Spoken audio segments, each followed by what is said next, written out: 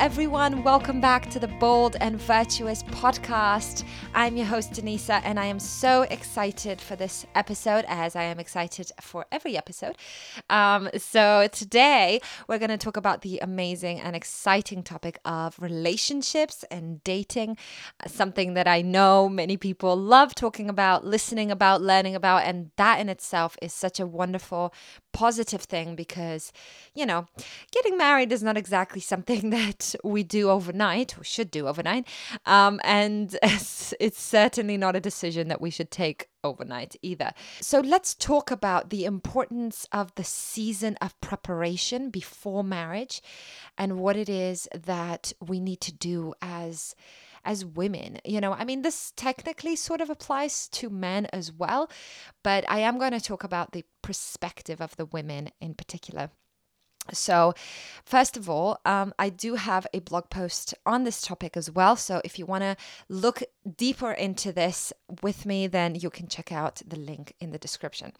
So basically, first of all, what do I mean when I say the preparation stage? So a lot of women will begin dating because, they are forced, maybe not forced, but hopefully not forced, but they are kind of pressured into it a little bit by the world, by their friends, even by their family sometimes, or just by the season of their life. For example, if you are someone who is a little bit older, who you're in your late 20s or early 30s and you've never dated anyone, you may feel this pressure from, the kind of average idea of what the world says is normal to need to, oh goodness, I should go and find a date because I've never dated before.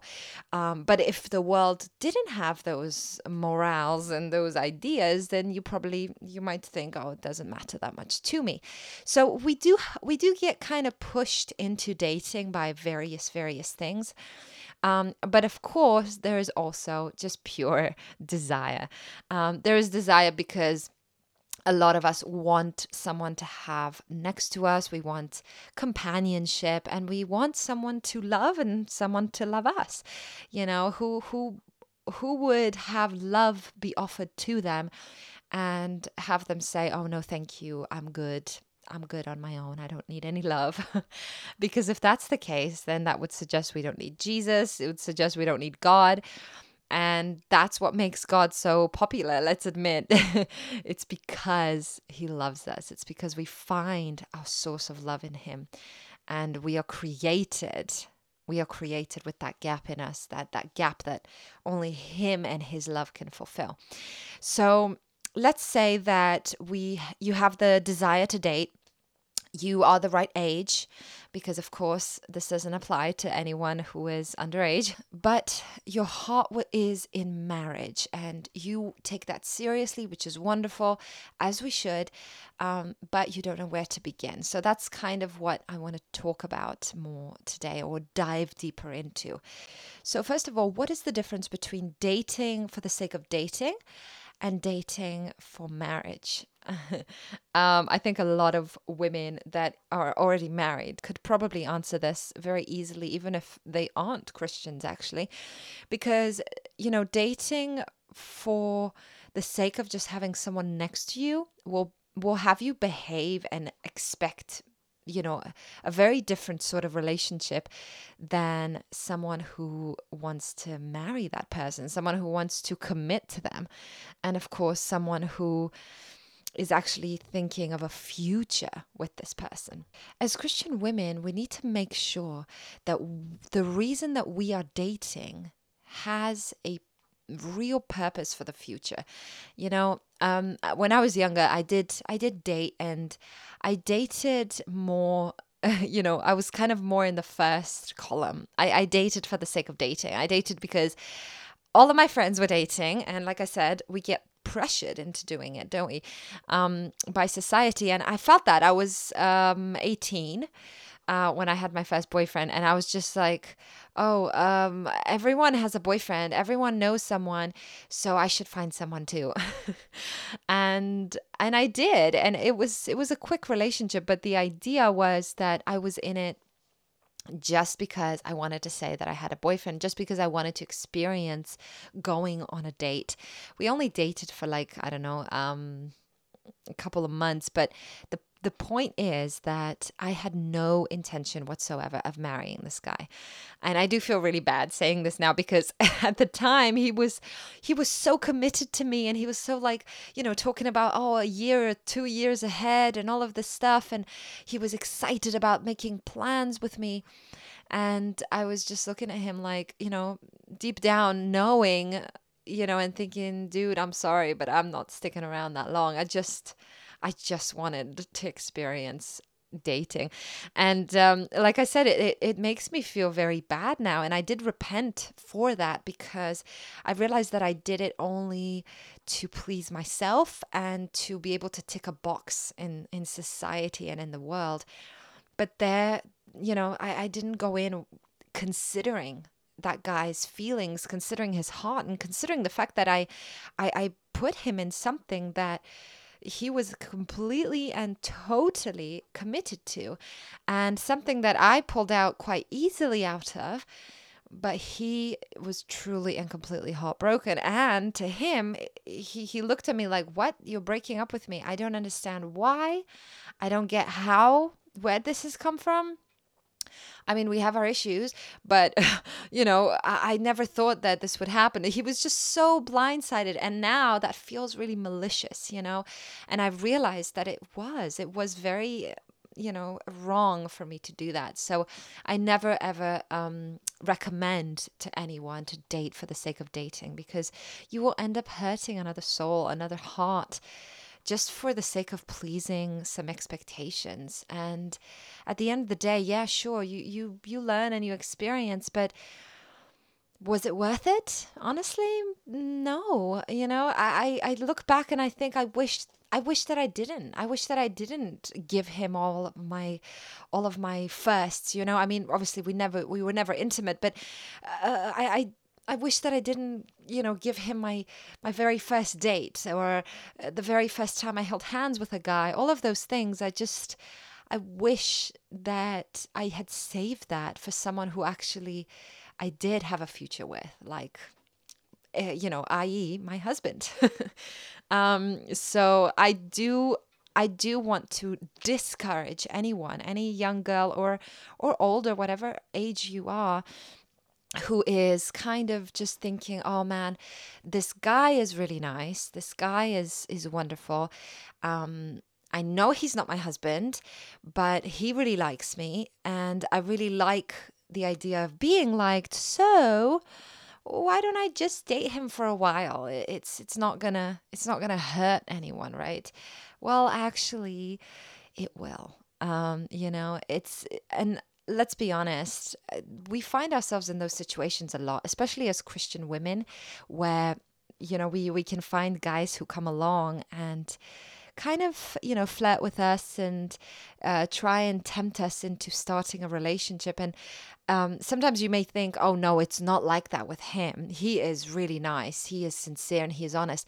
And yes, he may not be tempting you consciously. And obviously, if he was tempting you consciously, I don't think you would be attracted to him anyway. But at the end of the day, whether we like it or not, it is still the enemy at work, because he knows your values, he knows your morals, and he knows what it is that is important to you as a Christian woman, that purity is important, that marriage is something that really matters and that you strive for. And more importantly, he knows that you want God to be in the center of the relationship. So what will he do? He will go and try and taint it. He will try and take all of those values, all of those morals, and try and turn them into something that, oh, maybe it's not that big of a deal if I date someone who is not Christian. Or, oh, maybe I can just date for a while without, marrying him. Maybe we can just sleep together. It won't be a big deal. But all of those things have a consequence, and they should not be taken lightly, of course. And it says, and I'm going to bring some scripture in here because I don't want you to think that all of this is coming just from me. So in the Bible, it says in 2 Corinthians 6:14, it says, do not be unequally yoked with unbelievers. For what partnership has righteousness with lawlessness? or what fellowship has light with darkness?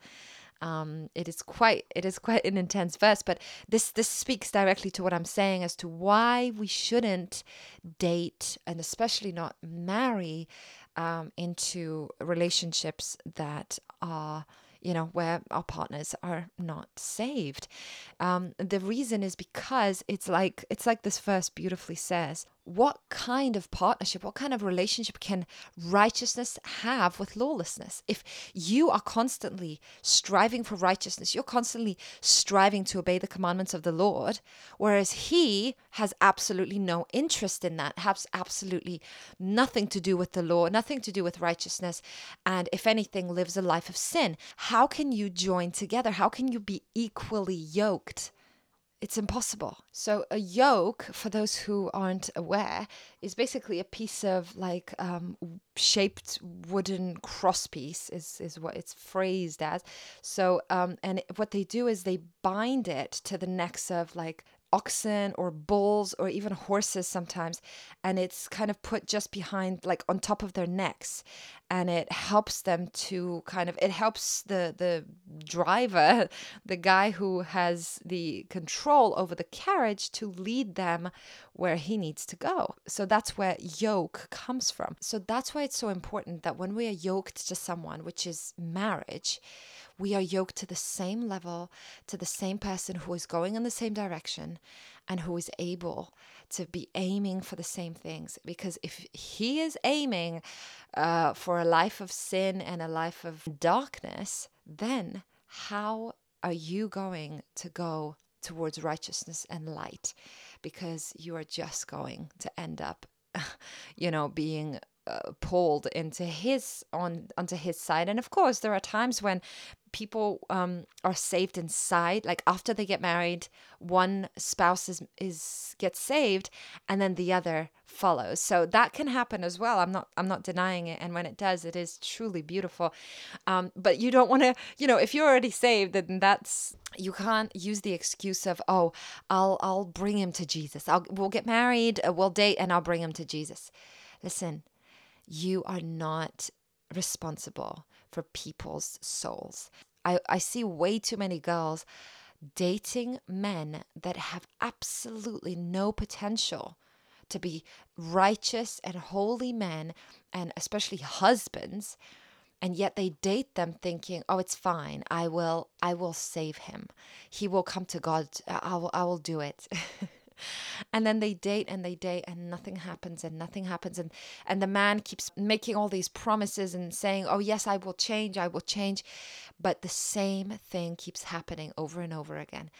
Trust me, run as fast as you can. I'm sorry, I know that it's hard to hear, especially if you are in this situation. I'm praying for you, but you cannot find the good in that. You cannot be the one. We always think we're the exception. We always think, oh, I'll be the one to do it. No, do not go in with such a risk. Marriage is something that is for life, and we should never go into marriage with the idea that, oh, we have an open door of divorce. Divorce is not biblical, especially as it says in the Bible. The only reason you can divorce is adultery. Other than that, when we marry, that's it. We're done. We are theirs and they are ours. Okay, so going forward from that. So once you are, let's say you're dating someone now, let's say they are Christian, and let's say that you don't know, oh, am I ready to be married? Let's say that they want to talk to you about it, or they may even have proposed. What makes someone think that they are ready to be married? What shows that? This is a very, very important question, and something that I really love answering, because I get it. I think I have asked myself this question, and I've also answered this question a trillion million times, and somehow it's the answer has changed many, many times in my life, especially when I was going through my late teens and early 20s. It was very easy to change that answer every couple of months. But I really do believe that the Lord has brought me to a real place of peace and a place of wisdom and understanding now, where I see what it is. And the way that I would answer this question would be, what is it that makes me ready to be married? So first of all, the like overall arching answer is that you will never be truly and completely 100% ready. There will always be things to change because, preparing for marriage is basically the idea of changing ourselves in order to make sure that when we enter into a relationship, we are that much more loving, that much more forgiving, that much more compassionate, and we can give to the other person that much more. However, marriage is something very, very exceptionally different from singleness, right? We know that. So, how can we prepare for something that we have never experienced? The only way, for instance, the only way you prepare for a marathon is by running, right? You go and you run, 10K, 10 miles, 20 miles, however long that marathon is, and you go and you run through the woods and whatever. It's a different track, it's a different route, but it's still 10 miles. So you're still able to train your body and you know exactly what the marathon is going to be like. Great, beautiful. Well, that's the problem with marriage. We can't go through it and say, okay, I'm preparing for marriage, so let me go through another marriage to prepare for what it is. The only way to prepare is through, through singleness and, of course, through our relationship with Jesus. But that's what I mean by we can never truly and completely be ready, because you can't experience the things that you will experience when you're married. You can't experience those things when you're single. And of course, dating, many say that when you are dating, you're preparing for marriage, and that definitely can be seen as one. However, of course, marriage involves, I believe in pure biblical marriage. What does that mean? That means that, sexual intimacy, living together, sharing finances, all of those things only come into play and become active in your relationship when you are married. I don't believe in living together before marriage. I don't believe in sleeping together before marriage. I don't believe in any of that, because the Lord and the Bible clearly states that we must remain pure and we must remain completely devoted to that man, to that person, because we are to be one flesh. And Genesis 2:24 says, therefore a man shall leave his father and mother and hold fast to his wife, and they shall become one flesh. That means that you leave your father and mother once. This doesn't say you can leave your father and mother now, join yourself with this wife. Oh no, actually, go leave her and then go back to your parents and then join again. It makes no sense. And more importantly, that's why, people say that when you sleep with someone, you create a soul tie, right? And it's the idea of the becoming one flesh, right? Sex is something that really unites man and woman. And it is the physical aspect of becoming one flesh. Whereas the wedding is when you spiritually become one flesh.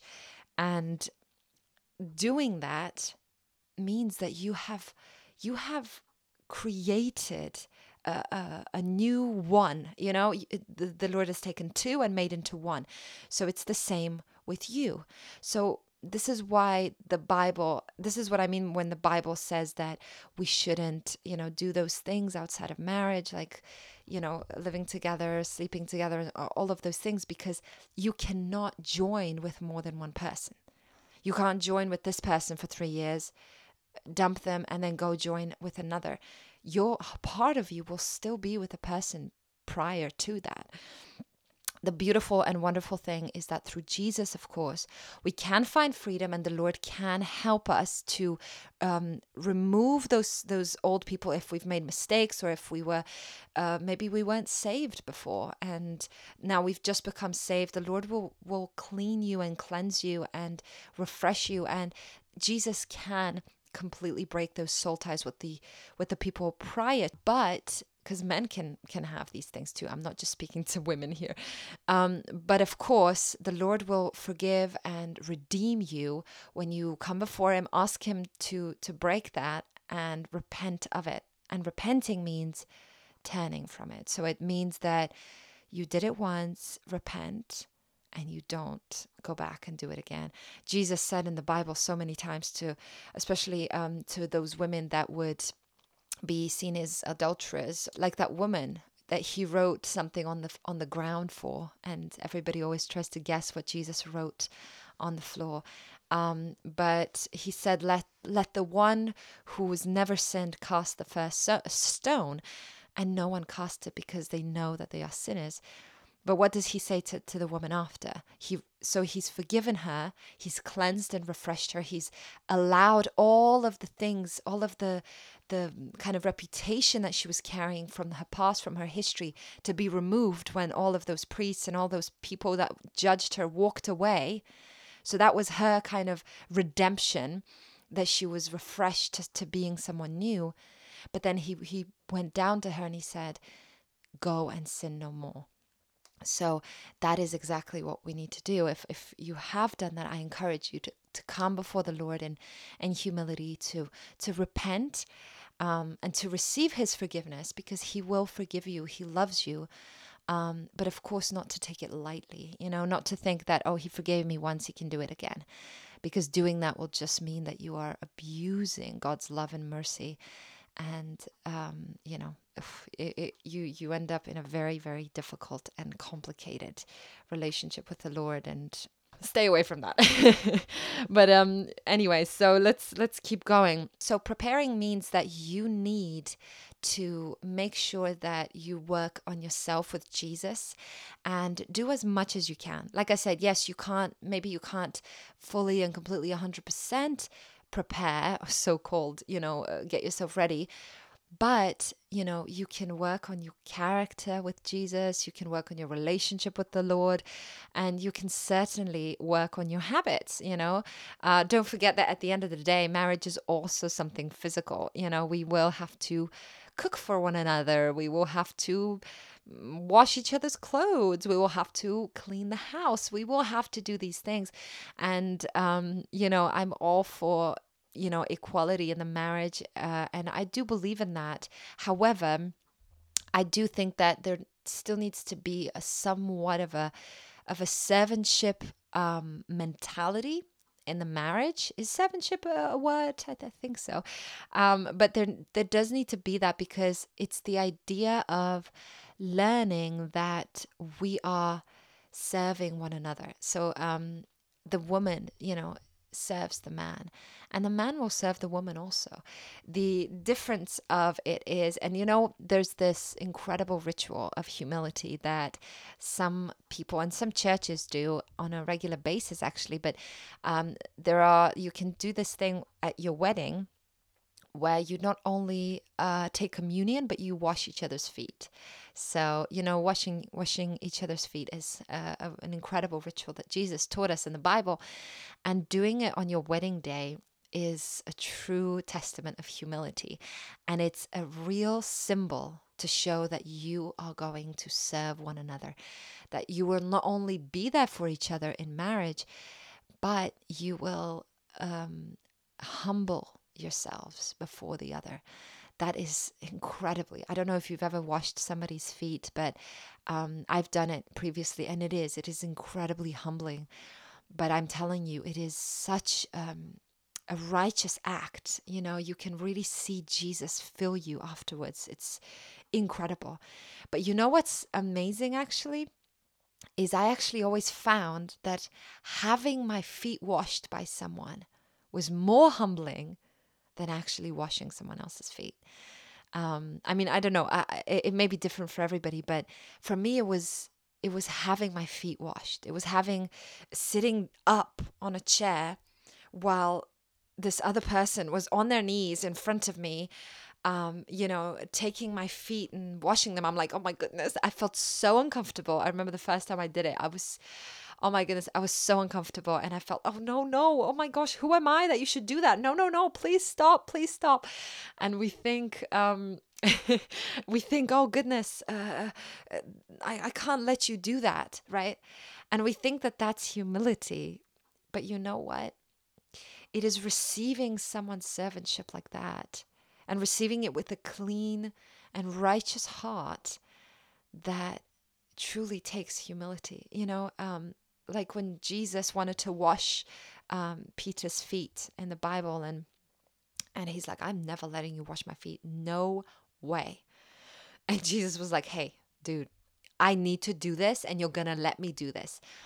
What did it show? I mean, when Peter responded like that and he said, I'm not letting Jesus do this, it doesn't look like him being humble. I mean, I understand why he did it. Like I said, I felt the same thing when this woman was washing my feet in the church.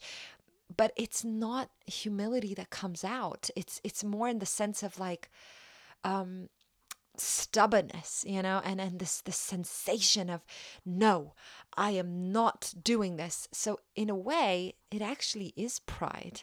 But it's pride that comes in a different manner, that we think, oh no, this isn't pride. This is actually me being humble.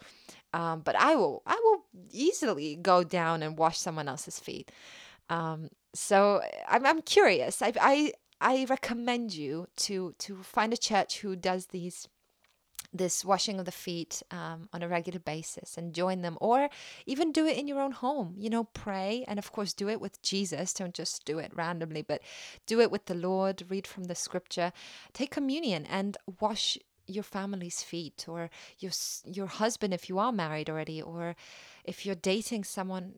I encourage you to take your boyfriend and wash his feet. See, how is it? What is it that you feel in those moments? And it is just as important to pay attention to how you feel when you're washing his feet, but also when he's washing yours. What exactly do you kind of get from each other? I think that is an incredible, it says a lot about the relationship. But of course, it teaches us to understand humility and to understand what it takes to be in marriage with Jesus. Because in marriage, we are not only serving one another, but we're serving each other in Christ. Let's not forget the ultimate triangle, of the word of God that he puts over marriage. It's the triangle, right? Is at the top, it's God, then we have Jesus and the Holy Spirit. So they are one. They're all together. They're the same. But another triangle, I don't know if you've ever realized this, is that at the top it's God, to the left it's man, and to the right it's woman, or, vice versa.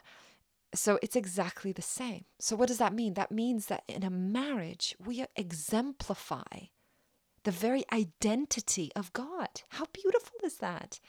It is our opportunity to truly exemplify to the world, to each other, and to God, to reflect who he is, and to do it in not only a physical way, but a spiritual way, and in the way of relationship. It is so magnificent, and it is something that the Holy Spirit revealed to me a while ago, and I'm still in awe at how important marriage is. And that's why marriage needs to be rooted in Christ.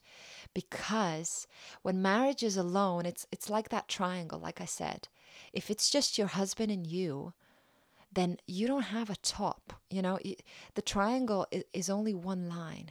Therefore, it is vulnerable, it is incredibly unstable, and it can fall, at any moment. It can fail. And why do we see so much divorce out in the world? Because God is not truly the center. And I know that there are definitely Christian marriages that fail. And, we still wonder, God, why did they fail? You were in the middle of that. And for those, I think every single one differs, and the Lord knows the real reason. But I do believe with all of my heart that if there is true Christ, and I say true Christ because I mean like the Christ of the Bible, the one who came, who resurrected it, who died and resurrected again, the true Jesus, not half of him or a little bit of him or just the bit of him that sounds good. I mean the full Jesus. If he is in the center of your marriage, of your relationship, then yes, your marriage will succeed because you will both. And why is it that in the triangle you're at the bottom? It's not just because of your relationship, but it's because you're both supposed to look up, right? So when you are connected to Jesus and he is connected to Jesus, you're both connected to each other that much more. And I saw this once somewhere, so I'm not taking credit for it at all. But so if you're both, so your husband and you are at the bottom of the triangle and he's at the top. Imagine if you get closer to God, so you lift higher to God up the line, and your husband is doing the same. What does that mean? The triangle becomes smaller and you are closer to your husband. And the more and the higher that you go, the closer you become to God. But of course, the closer you become, you come to your husband, your spouse as well. How amazing is that? That's why we need to have such priority in our marriages and in our relationships to always seek God first, individually, to allow the other person to seek Christ. I don't understand, there are some marriages, some Christian families I see that where the woman wants to seek God and spend time with him, and the man is like, oh, stop praying, go make me some food, or all you do all day is just read, go get a job, and they judge them for spending time with the Lord. Or the other way around, the husband wants to go to church, feels a ministry, has a heart for the Lord, and wants to be a missionary or whatever the case may be. And the wife just holds him in and says, no, you can't go anywhere, you can't do anything, you're meant to just be mine. And what happens if either one of us end up going closer to the Lord? Because at the end of the day, if our relationship with the Lord is real and true, even if our spouse or partner wants us to stay down, we will still reach for the Lord. So God will still lift us higher because he wants us to be closer to him. So let's say that our partner is going higher to God. What happens, and you remain where you are, what happens to your relationship? You actually end up being further from each other. So he's closer to God, you're still just as far, and you're getting further from your husband as well. So that is why it's so dangerous, again, to marry someone who is not on the same level, where you are not equally yoked, because your relationship will always be at risk. Okay, so I'm going to end this podcast here, but there is still so much to talk about when it comes to dating, when it comes to preparation, and I'm going to be doing a lot more of these, but it was wonderful to just chat about this topic because I really, really want to encourage everyone listening to understand the importance of marriage, to understand the importance of doing it in Jesus, dating in Christ, and the absolute vitality of preparing ourselves beforehand and knowing that we are responsible for choosing our husbands also. We can't just say, God, you do it all, and we just sit and, we don't change, we don't work on ourselves, and we don't open our minds up to who God may want for us. We just think that, someone will knock at the door and we are ready. Being ready for marriage is something that only God can determine. It is not it's not necessarily something that we can say ourselves. It's not something that we can just look at people and be like, I'm ready for marriage, bring it on. Only God knows that. It's the same idea as being ready to go to heaven. Who can determine that? You certainly can't, because we want to go to heaven today. I certainly do. But I know I'm not ready because I'm still here. Only Jesus knows when we are truly ready for marriage. And when that readiness does come, your husband will come along also. So I'm just going to pray for you, and then I'll let you go. But thank you, Jesus, for this wonderful time together. Thank you for the grace to talk about something so important as dating, marriage, God, and even singleness. Thank you so, so much for my sisters that have listened to this podcast. I pray that you strengthen them, whatever situation they're in. Whether they are dating, whether they are completely single, whether they're looking, or whether they're married, I pray that you help them to continue striving, God, to meet you in the middle, Lord, to always understand what it is that they need to do and how they can serve further as daughters of Christ. How, Lord Jesus, help us to know how we can prepare, because only in you can we do it. And I bless everyone who is married, that their marriages continue to grow in you, God, and let them know how to go forward, to grow their marriage, to grow their relationship, and to continue to strive forward in your purpose and ultimate plan. In the name of Jesus, amen. Thank you all for listening. Have a beautiful rest of your day, and I look forward to our next episode. All right, God bless you guys. Let's be bold and virtuous together in relationships, in dating, and in singleness. Take care. Bye.